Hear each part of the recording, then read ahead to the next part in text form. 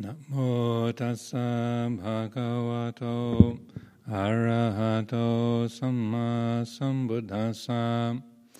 Namo tassa bhagavato arahato samma sambuddhassa.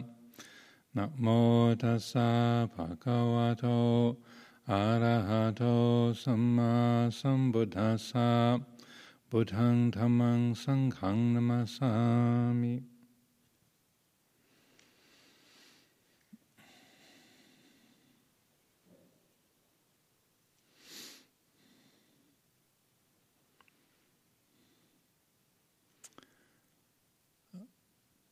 So, as most people will be aware, I was away in Thailand with Ajahn Kongrit for about 3 weeks, and returned here to Amaravati 2 or 3 days ago, on the 4th. So, in Thailand it's about 2:30 in the morning, 2:45 in the morning, so a little bit bleary, I must admit. Not quite adjusted to the time zone as yet, but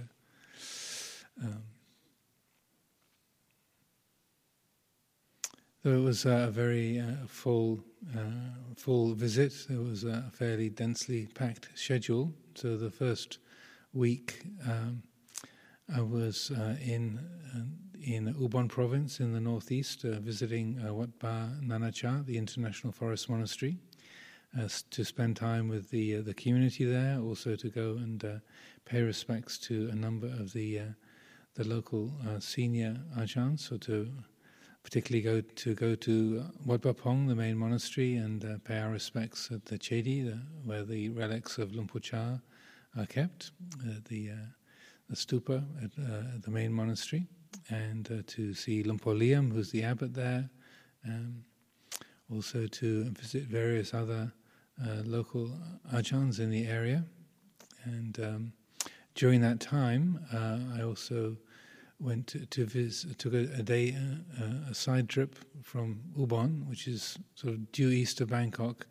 I took a day to visit Noi Thompson, Kun Ying Noi, who's up in Chiang Mai. She's very close to the end of her life, has advanced bowel cancer, and which is spread to other parts of her body, so the family has gathered around her. She's been a very dedicated Dhamma practitioner, done dozens of retreats here at Amaravati, and has been a very ardent supporter of our communities, Chithurst Monastery, Amaravati, and the Dhamma School, and many ways she's helped and supported our community for a long, long time. She's 90 years old now, and coming to the end of her days. So I took a trip up to visit her, spend time with her and her family, to wish her well and offer my blessings at the end of her life. Then coming back to Ubon, finished the time there, and then went with Ajahn Kongrit and a few other Sangha members up to Chiang Rai province, which is even further north, near the border with Myanmar, about 10 kilometers from the border with Myanmar, and also close to the Lao border. It's up in the Golden Triangle area of Thailand, and that's where we held a 10-day meditation retreat for about 60 lay people. And Sangha members that were there, Tan Pasado, who was people will know from here, Amaravati, Tan Dipako also was ordained here. And they were good to reconnect with them, and then the various other Sangha members from Wat Ba Nanachat, and also a very newly minted bhikkhu, Bhikkhu Sujito, not Ajahn Sujito, this is another Sujito, who had been helping out with the foreign language program at the Ajahn Buddhadasa Center in Bangkok. He's now taken temporary ordination, so we had a good Sangha presence there. It's up in the hills in the north of Thailand. As I was saying, it's quite beautiful, rugged countryside around there, very forested, very green hills covered in orchards and forest land. So there's no sound of roads or even aeroplanes going overhead, just the sounds of the birds and the insects and the thunder and lightning of the summer storms. And that was a very good opportunity. It's been 2.5 years since I was last in Thailand, and I've tried to go a couple of times a year to maintain the connection with our community over there and keep that sense of relatedness with our sort of home base in northeast Thailand. And also for the many people in Thailand who are very dedicated practitioners, students of Luang Por Chah, Luang Por Sumedho and Amaravati. And so it was a good opportunity to have a 10-day retreat and to give the first chance for a face-to-face retreat in Thailand. People have done a lot of Zoom-based retreats and Dhamma events of one kind or another for a long time, but it was very refreshing and so delightful to be able to be in a room together, like a large Dhamma hall that they have at this. It's a resort, but it's in a way it's structured more like a retreat center than a regular resort. It's very much very much what you need for a retreat environment. Very good accommodation, very simple. Everything's built out of bamboo, and but it has a good power supply for fans and air conditioning, which is much appreciated in Thailand in June. Even up in the north, in the hills, it's still hot and sticky. Yeah. So that was the next 10 days. Was there in Chiang Rai province at that Puchai Sai resort. Also, I should mention that the owner of the resort, Mom Sudawadi, who happens to be an aunt of Ajahn Siripanyo, she was determined to keep the resort going, even in COVID, with no guests, no regular visitors coming. She was determined to keep it alive and keep it functioning, so that we could host another retreat there. And so she said she was selling off various bits of property, cashing in various assets just to keep the place going, so we could come back and have a retreat there, which I was very, very touched by. That she was more inclined to have the place used as a meditation retreat center than as a regular resort. So it was very delightful. I felt a lot of mudita for her happiness that we came back there and had this retreat. Her husband had passed away recently, a few months before, and so we had his picture up on the shrine and dedicated the blessings and merit of the retreat for him. And she took us to the place where he's buried. She said he wanted to be out in the hills, and so she chose a spot near the center of their property where there's a little sort of coffee shop, and she made a garden, planted 2,000 roses, and put his body in the ground there. She said that she's booked a place for herself next to him. So it was very, very good to see how someone who's very sort of high-ranking member of Thai society, she's a princess, a mom, but chooses to live extremely simply and has a very uncomplicated life, living far away from the city and close to the country. Was very dedicated also to providing employment and support for local villagers and people who are struggling with COVID and the downturn of the economy. So really delightful to be around such a good-hearted person and have an environment like that to hold a retreat in. It wasn't just a set of buildings to park ourselves in, but it was very much a place sustained by generosity, wholesomeness, kindness that we were able to use. So that had its very positive effect. Following the 10-day retreat, then we were in Bangkok for a week. Even though it was only a 3-week visit to Thailand, beginning to end, it felt like a couple of months. It was all fairly densely packed. I don't think a single day passed without me giving a Dhamma talk, one way or another. So that I've done a lot of, even for me, I've done a lot of talking in the last 3 weeks. So at Bangkok, we had a number of invitations, Ministry of Foreign Affairs, the Ajahn Buddhadasa Center, the Buddhadasa Indapanyo Archive, also with Satien Dhammasathan, Mechi Sansani, who's been a very good friend and associate of this community. She has established a very wonderful center in Bangkok, Satien Dhammasathan, which is very much a training place for nuns and very much a focus for particularly for women's meditation and Dhamma practice in Bangkok. She passed away from cancer a few months ago in early December, so that her passing is a very strong presence there at Satien Dhammasathan. She also established this place called Bodhisattva Valley. She's been emphasizing Sri Aryatara, one of the deities, bodhisattvas from the Tibetan tradition. She's sort of introduced that into the Thai spiritual pool, and so Bodhisattva Valley, down a couple of hours' drive south of Bangkok. It's a very good example of how much you can develop a place when you don't have planning laws.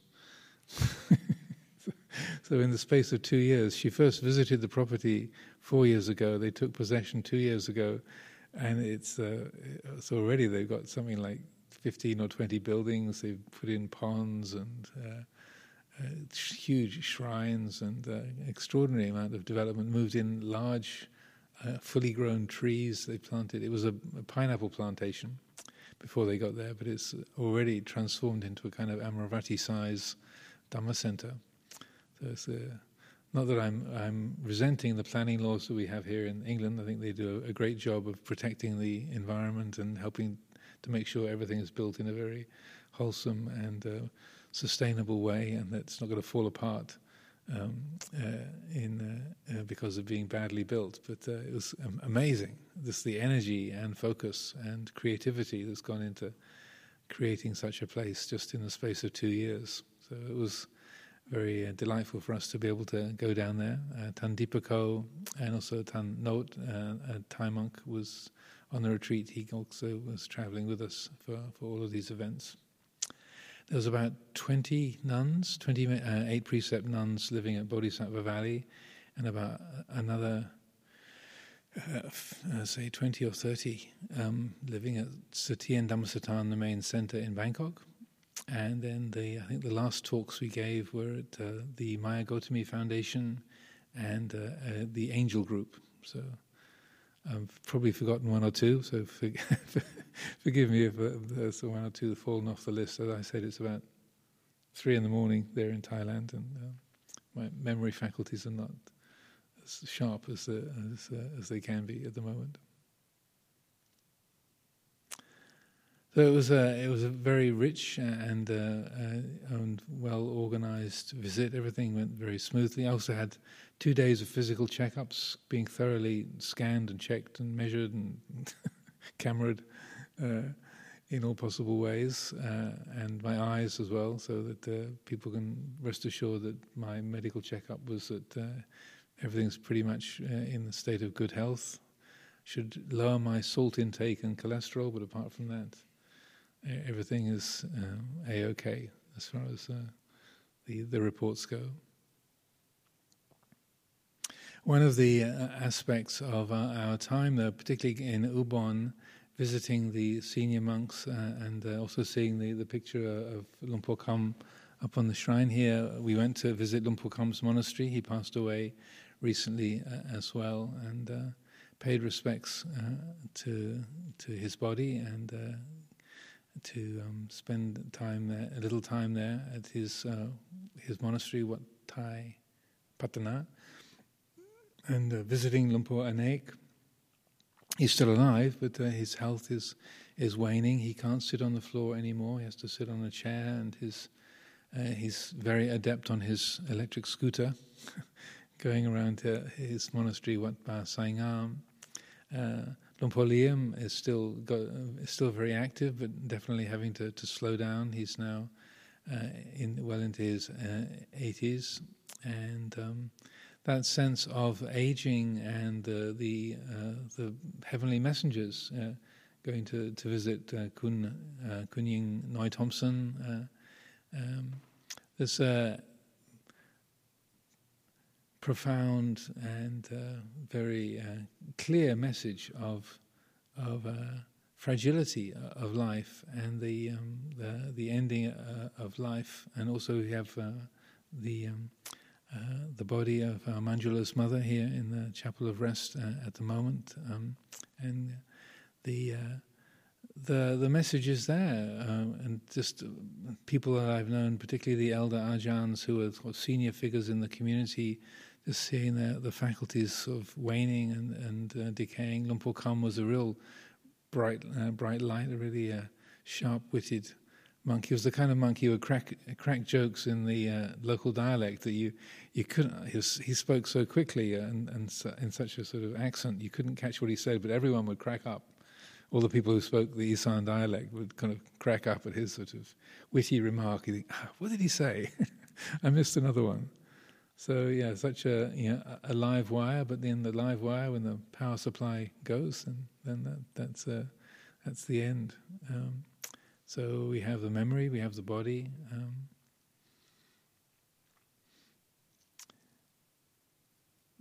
One of the talks I was invited to give, the talk at BIA, was on the theme of seeing with the eye of Dhamma, which is the title of a new book of teachings by Ajahn Buddhadasa that's been compiled. It's a translation of a very popular book of his in the Thai language, and that seeing with the eye of Dhamma and looking at the process of our life, our world, our field of experience with the eye of Dhamma, this and particularly when what is seen is the heavenly messengers, so much in the way of aging and death. Mom Sudawadi's husband, Noi Thompson, Lumpur Kham, Lumpur Anek, Lumpur Liam, these very fine people who've been living very dedicated lives and very committed to Dhamma practice. Those lives coming to an end and or having ended, to see that with the eye of Dhamma and to listen to the messages of the heavenly messengers, and then to apply those messages to our own lives is very important. Also, this tragic death of this lady in America who was shot by in the tragic mass shooting in Independence Day parade in Chicago, bullet to the heart, suddenly ending her life just like that, very, very, very quickly. The message that we get from the heavenly messengers, from aging, sickness, and death, is the fourth messenger is that of the religious seeker, the samana, the encouragement to see with the eye of Dhamma.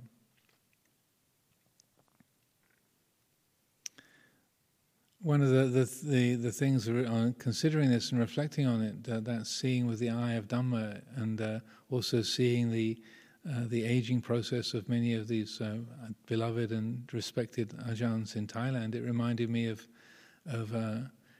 when I went to visit Thailand in 1988. So at that time, Lumpur Cha had been paralyzed for about 4 or 5 years.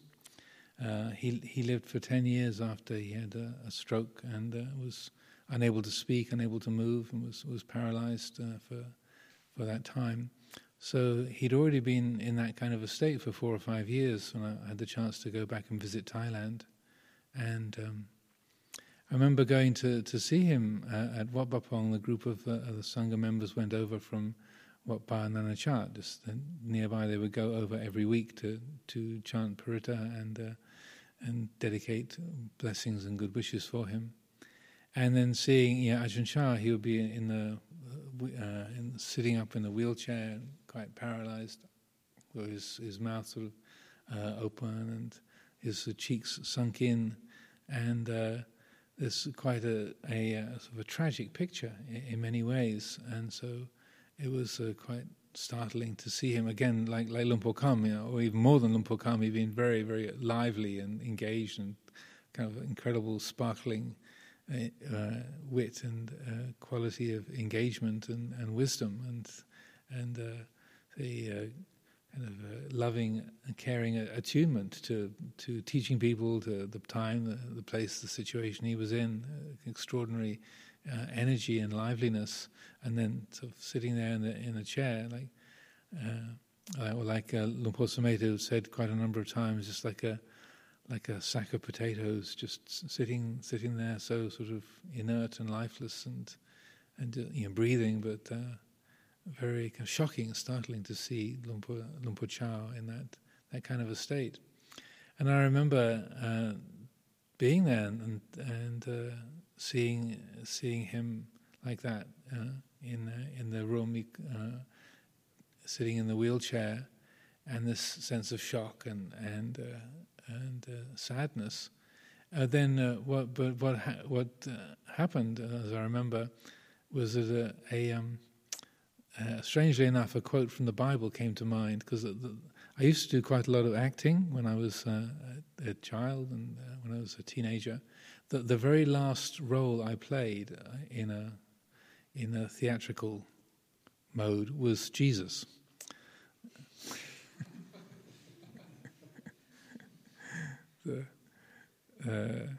And it was a play called "The Man Born to Be King."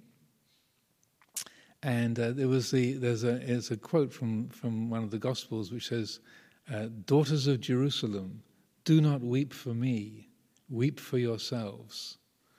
And so I was standing there looking at the Luang Por Chao, thinking, "Oh my goodness, it was so sad. He's so wrecked, so lifeless." And then I got this very strong sense of, "Don't weep for me, kiddo. You're the one that's in trouble. I'm fine. This might look pretty awful from the outside, but I'm fine. You're the one who's still got a lot of work to do. you're the one in trouble. Don't weep for me. Weep for yourself." So that was an interesting insight, sort of via the Gospel of Luke, and the Man Born to Be King, that play. But that's what came to mind. It's like, from the outside, the worldly eye, it looked like, oh, this person's life is really wrecked. They've lost everything that's good, and there's just this all that's left of this life is this body that's still breathing, and still the heart is still beating, but their life is this person's life has waned, has faded, has lost its value. From the worldly perspective, and then, oh, how sad, how tragic that someone who is so alive, so vital, has lost all of that.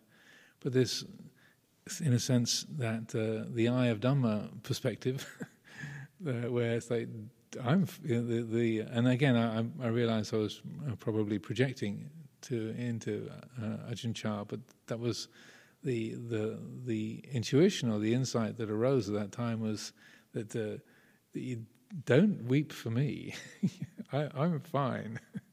That from the inside, and this is also corroborated by other people who had abilities to sense what was going on in other people's minds. A couple of different folks who'd visited Ajahn Chah said, "Oh yeah, he's really fine. Don't worry about him. He's spending most of his time in a profound samadhi, the arahat samadhi. He's not really bothered by the discomfort of the body. His mind is absorbed in a very sort of peaceful, bright, quiet state. So he really is fine." But that sense of we might be healthy, we might have our faculties, we might be able to move around and see and hear and smell and taste and touch, but it's those of us, like the daughters of Jerusalem, that Jesus was on his way to his crucifixion, and so the women of Jerusalem were weeping for him, but he said, "Don't weep for me, weep for yourselves," because to use that comparison, it's those of us, we might have our faculties, we might be able to walk around and move and talk and see and smell and taste and touch, with more agency, more personal will being able to be applied to our lives. But we've still got work to do. The mind is still under the influence of greed, hatred, delusion, that there's still a lot of spiritual work to be done. So you're the one who's still got work to do. You're still subject to dukkha. So if you're going to weep for yourself. Don't weep for me. And so that was a very powerful insight at the time, and that's what came to mind in relationship to visiting the Ajahns and meeting those heavenly messengers along the way through this visit. Seeing with the eye of Dhamma, it's a way of referring to stream entry in many aspects of the teaching, like in the Dhammacakka Sutta that we chanted this evening. This is described there with Kandanya as he's listening to the Buddha giving this teaching. Dhamma Chakung Udapadi, the eye of Dhamma arose. And when the eye of Dhamma arose in Kandanya, as it's described in that sutta, what the eye of Dhamma sees, what is known by that sort of quality of vision or wisdom, is yang kinchi samudaya dhammang sabantang nirodha dhammanti. Whatever is subject to arising is subject to cessation. So on a worldly level, on a conceptual level, that's not very dramatic, or whatever arises passes away. A 4-year-old can understand that as a concept. What goes up must come down. What begins ends. That's not particularly sort of fresh information in some respects. But why it's the liberating insight, why it constitutes the opening of the eye of Dhamma, or the seeing of the deathless, is that the full implications of that realization is what is sinking into the heart. That's what's really appreciated in that change, that change of vision. It's like everything that arises passes away. So that if that's really acknowledged, if that the full implications of that are taken to heart, then that radically changes the way that the world is seen, the world of our body, our minds, the physical world around us, the people, the things around us, that the mind recognizes that there is no thing that can possibly be owned or that can permanently please or be possessed. There's no thing that is precious or delightful that can be kept. There's no thing that's dangerous or painful that can stay forever. That naturally, every aspect of the world and the experience of the world is in a state of change. And so when the full implications of that are taken to heart, then there's a change of view, a change of perspective. And what is called the gotrabu, the change of lineage, is what takes place with that shift. One of the ways that the Buddha talked about the effects of that change of perspective, is he one particular occasion he reached down and scratched the ground in front of him and held up his finger and said, "What do you think? Is the amount of earth, the dirt under my fingernail, and the great earth, which of these two is the greater? Which is the larger amount, the dirt under my fingernail or the great earth itself?" And the monks who were gathered there naturally said, "Venerable Sir, the amount of dirt under your fingernail is very, very small. The great earth is very, very large." So the Buddha then said, so the amount of suffering that one who has made the breakthrough, who has realized that change of lineage, the amount of suffering that they can expect to experience is comparable to the dirt under my fingernail, the earth under my fingernail. The amount of suffering one who has not made the breakthrough, who hasn't realize that change of lineage, can expect to experience is comparable to the great earth, the whole planet itself. So the Buddha was supremely gifted in coming up with these very memorable images and helpful similes, so that he's saying it makes a big difference, that change of perspective, seeing with the eye of Dhamma, making this change of view. It makes a big difference. There's a massive contrast in the way that the world is seen and known if that change of perspective is genuinely established in the heart. It's called a change of lineage because with that insight that all that arises passes away and is not self, even though it doesn't sound like much, if that really is taken to heart, then it's recognized that the body, this body that we call who and what we are, this is in a constant state of change. That we're breathing in, breathing out. We're ingesting food and water and excreting, every day. This body is in a constant state of change. So rupang anatta, the body is not self. It's not who and what we are. So that we might identify with the body and think of our lineages as our physical parents, our biological parents. But if there's this realization that the body is not self, then what is the origin of what we are, what is real? So it's called a change of lineage, that Gotra Bhu, because it's recognizing that from the worldly perspective, our lineage is our biological parents, whether we know them or not, or whether we have fond relationships with them or not. That's where these bodies have all come from a father and a mother.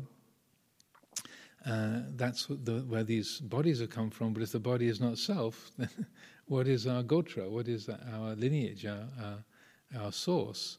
And so that it's recognizing that the source of this reality is Dhamma itself. That's the change of lineages from the identifying with a biological background and ancestry to the spiritual ancestry of Dhamma itself.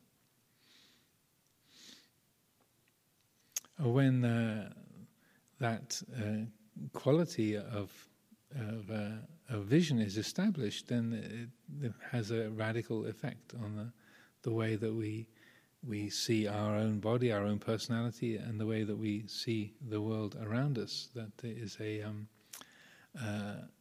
has a profound and liberating quality. So when Kondanya understood what the Buddha was saying, then the Buddha was delighted and called out Anyasi Vatavo Kondanya. Kondanya understands. Kondanya understands. So from that time onwards, he was known as Anya Kondanya, Kondanya who understands.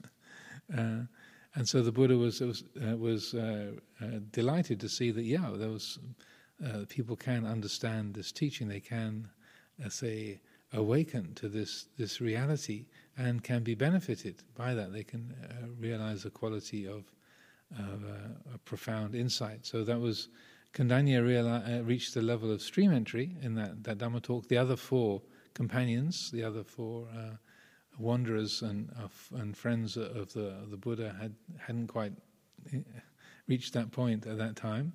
But then when he gave the next teaching, the Anattalakkana Sutta, the discourse on not self, which was traditionally given on the full moon of July. So next week we'll be on Asala Puja, we'll be reciting that the Anattalakkana Sutta. And as far as I remember, that's what it's associated with. And that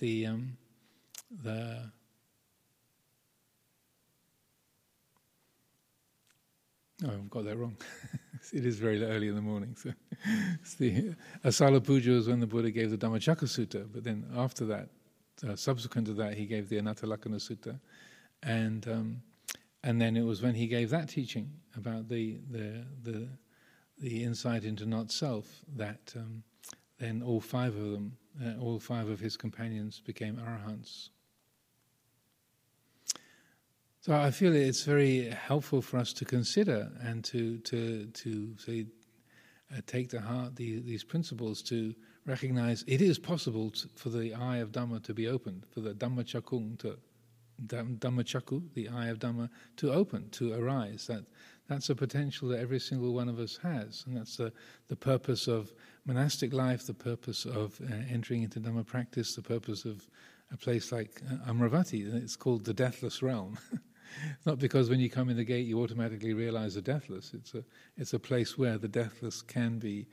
The conditions are ideal for that, the deathless to be realized.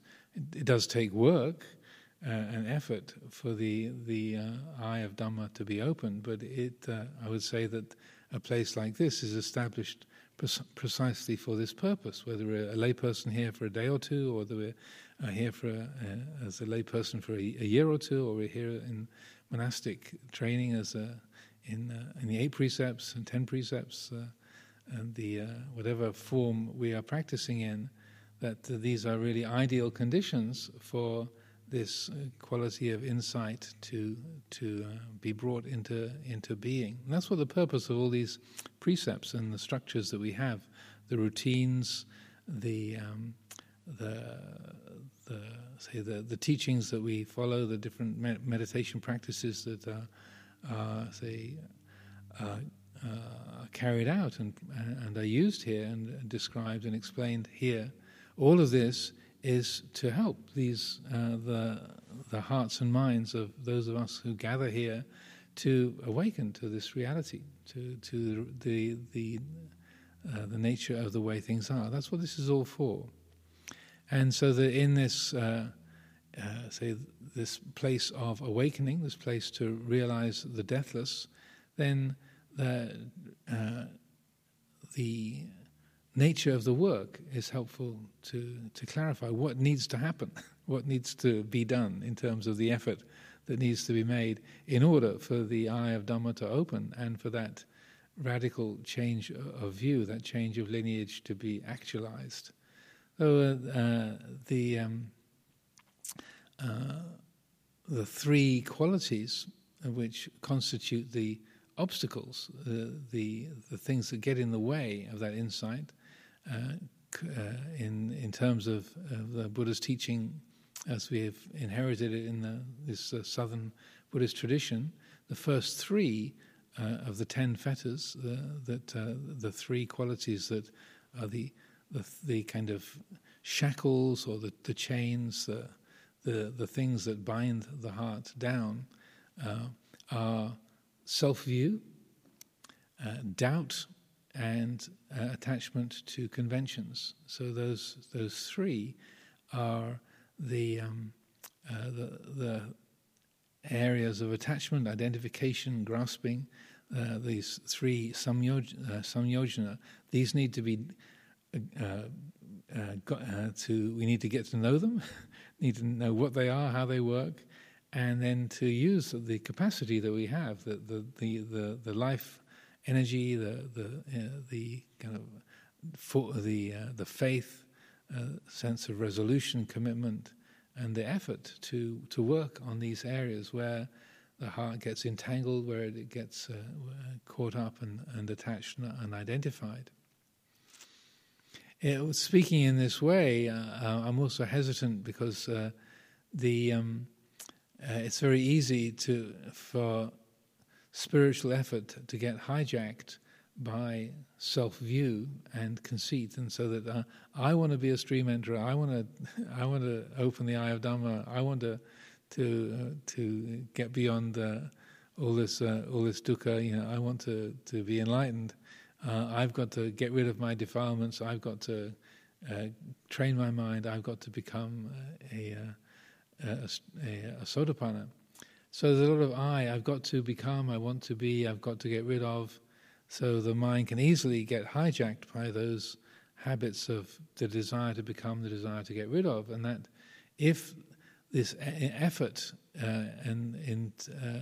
say engaging in spiritual work does get sort of co-opted, taken over by this insidious virus of bhavatanha, vibhavatanha, the rather like the exceptionally effective COVID virus that easily gets everywhere.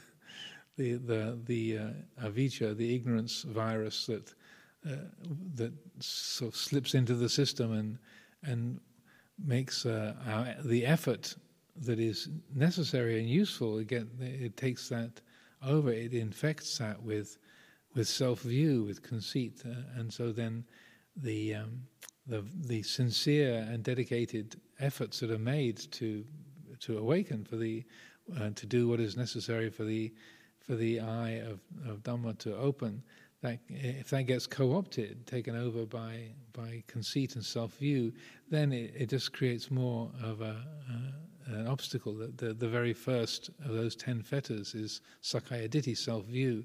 So if it's, I've got a lot of defilements, I need to get rid of them, I want to become a stream enterer, I've got to work harder, I've got to be more sincere, that's all Sakkaya Ditthi. It's all self-view has sort of taken over the liberation program, so that it actually just makes that very first of the 10 fetters even stronger.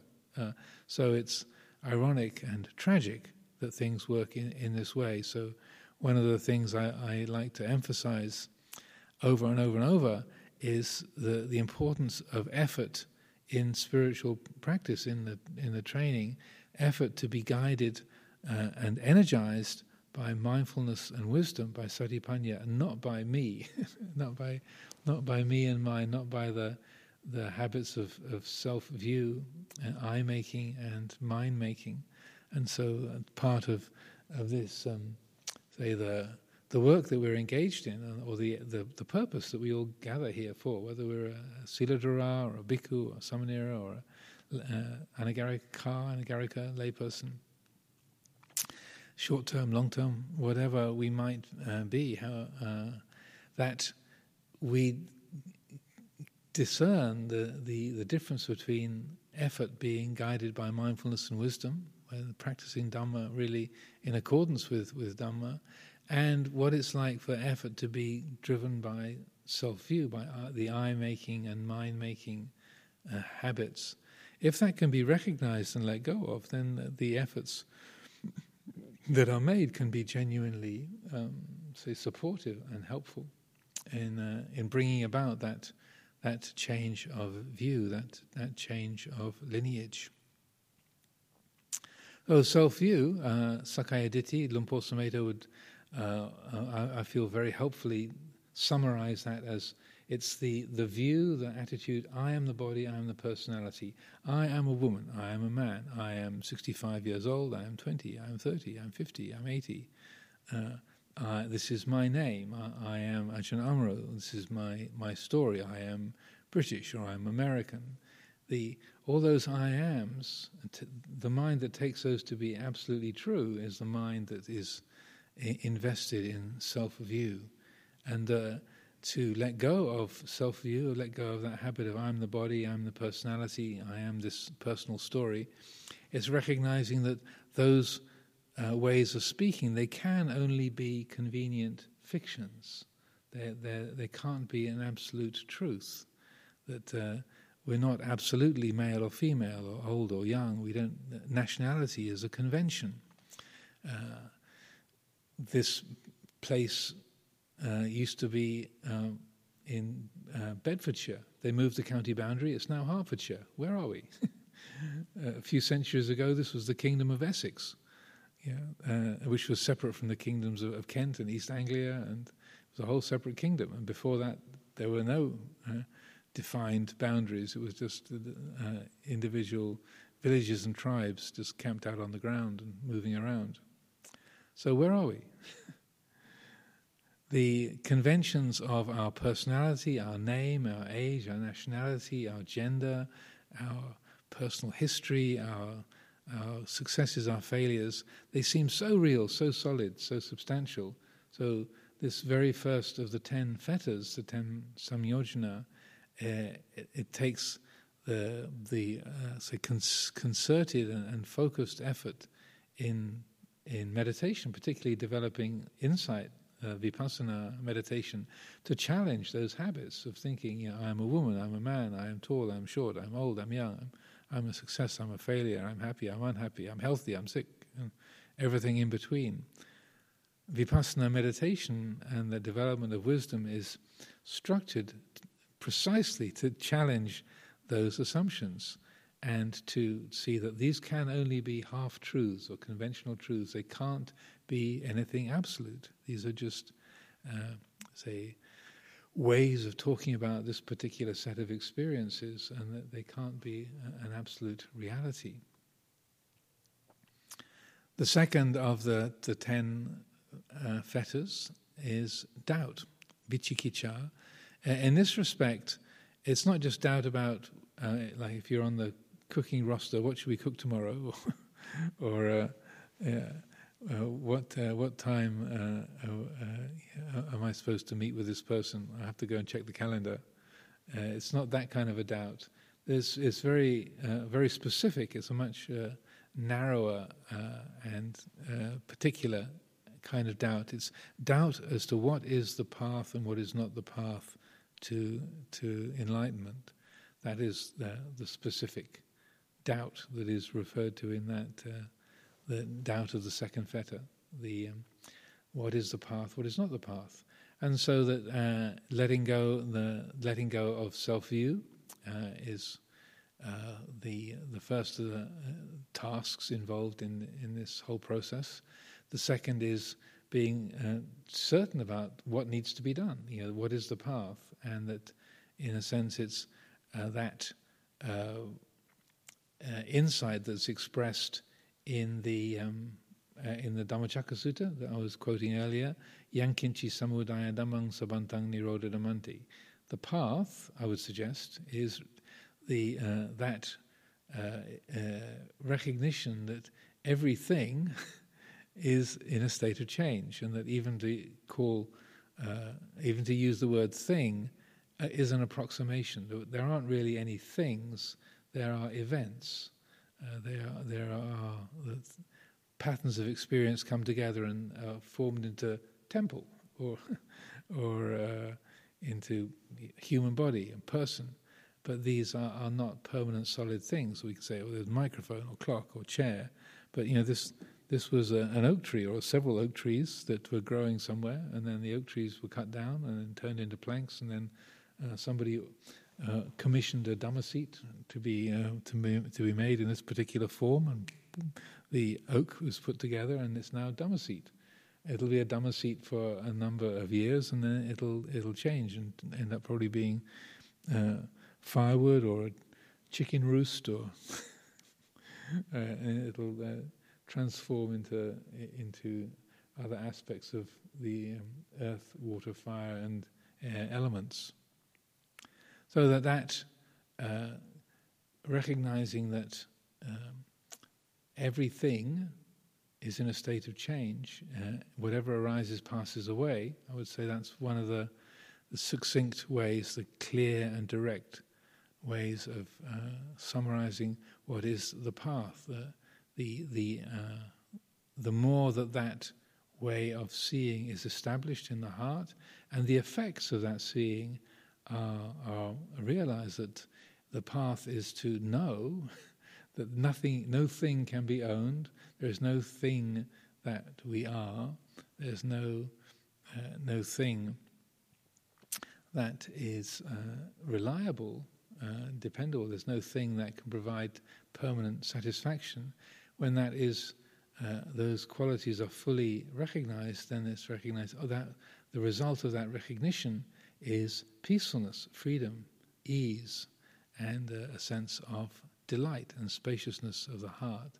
And seeing that, knowing that indicates this is the path, this is the way forward, is to keep developing that insight, to keep deepening and strengthening that understanding, that way of seeing, and letting the implications of that truth sink more and more deeply, more and more fully into the heart until it influences every aspect of the moment-to-moment experience. The third of these first three fetters is Silabbata Paramasa, or attachment to conventions. Technically, it refers particularly to religious conventions, like what's the correct way to bow, the belief that bathing in the river Ganges will clear away your bad karma, or that if you've been baptized by a priest with some water or some oil, then you are belong to this particular religion, or you're born to a particular set of parents, and so you are part of that particular religion. So that's one aspect of Silabbata Paramasa, the attachment to conventions. Luang Por Chah would always emphasize that it's much broader than just religious conventions and agreements, but the conventions that we have in society about what's the right way to eat, what's the right way to dress, what's appropriate to a particular situation. These are human agreements that we take to be absolute facts. Like, oh no, that's not the right way to eat. You shouldn't eat like that. You should eat like this. You do this with your right hand, not your left hand. This is your sets of conventions and standards that societies bring up, but they are and can only be human agreements. On a shrine we have the Buddha image is in the highest place, and the flowers and the candles are to one side and are lower down. If you set up a shrine with the Buddha image down below and the flowers on top, then according to the standard way of arranging shrines, then that's wrong. It shouldn't be that way. But each thing is just what it is. Like the flowers are the flowers, the Buddha Rupa is a Buddha Rupa. It's not intrinsically and absolutely wrong for the Buddha Rupa to be lower than the flowers. It's just according to our customs in the Buddhist tradition, that's not the way you arrange it. It's a convention. And that when the mind sees, oh, that's wrong, it shouldn't be there, that's the wrong thing, it's the wrong way around, that the mind that can recognize, oh, well, that's wrong according to the convention, but in itself it's just rupa khanda, it's just the material form arranged in a particular pattern, that's it. It's the mind that adds the wrongness. That's always going to be the case. So Silabbata Paramasa is the third of those first three fetters, and that the more that we can use our practice, use our capacity for wise reflection and investigation of Dhamma, Dhamma Vichaya, Yoniso Manasikara, this ability of the mind to investigate, to look at the habits of thinking, the habits of attitude, the things that we tend to believe, and what triggers like and dislike, approval, disapproval within us. We can explore these different areas of how self-view gets formed and sustained, and how that can be let go of. Where the mind is in doubt, how to recognize what is the path to genuine freedom and peace and ease, and what is not the path, and seeing the habits of attachment to conventions. We can use our energy, our human life, our abilities to see and to know, to consider, to look at these areas of attachment, entanglement, and challenge them.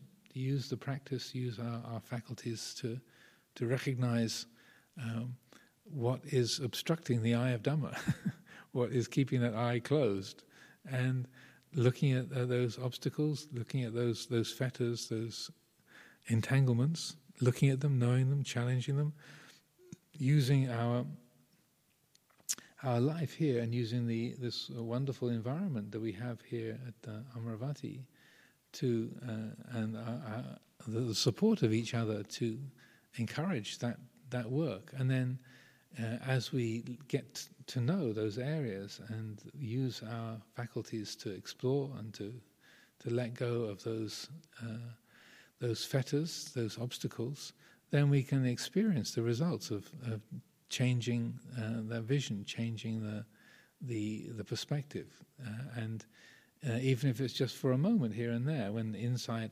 arises, then there's a taste of that change of lineage, that change of view, that different way of seeing, that moment when the heart recognizes, oh, how could this have an owner?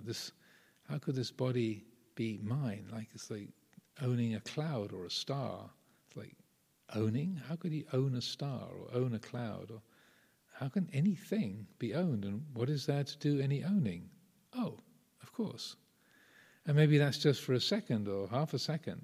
But notice those moments. Notice the quality, how the heart is in those moments of clarity. Notice that, feel that, let that be fully conscious. And then that contributes to pointing out this is the path, this is the way forward to keep strengthening that insight into anicca, dukkha, anatta, and then the way becomes more and more clear, and the energy, the interest, the dedication to keep following that for the benefit of this being and for the benefit of all beings. So I offer these thoughts for consideration this evening.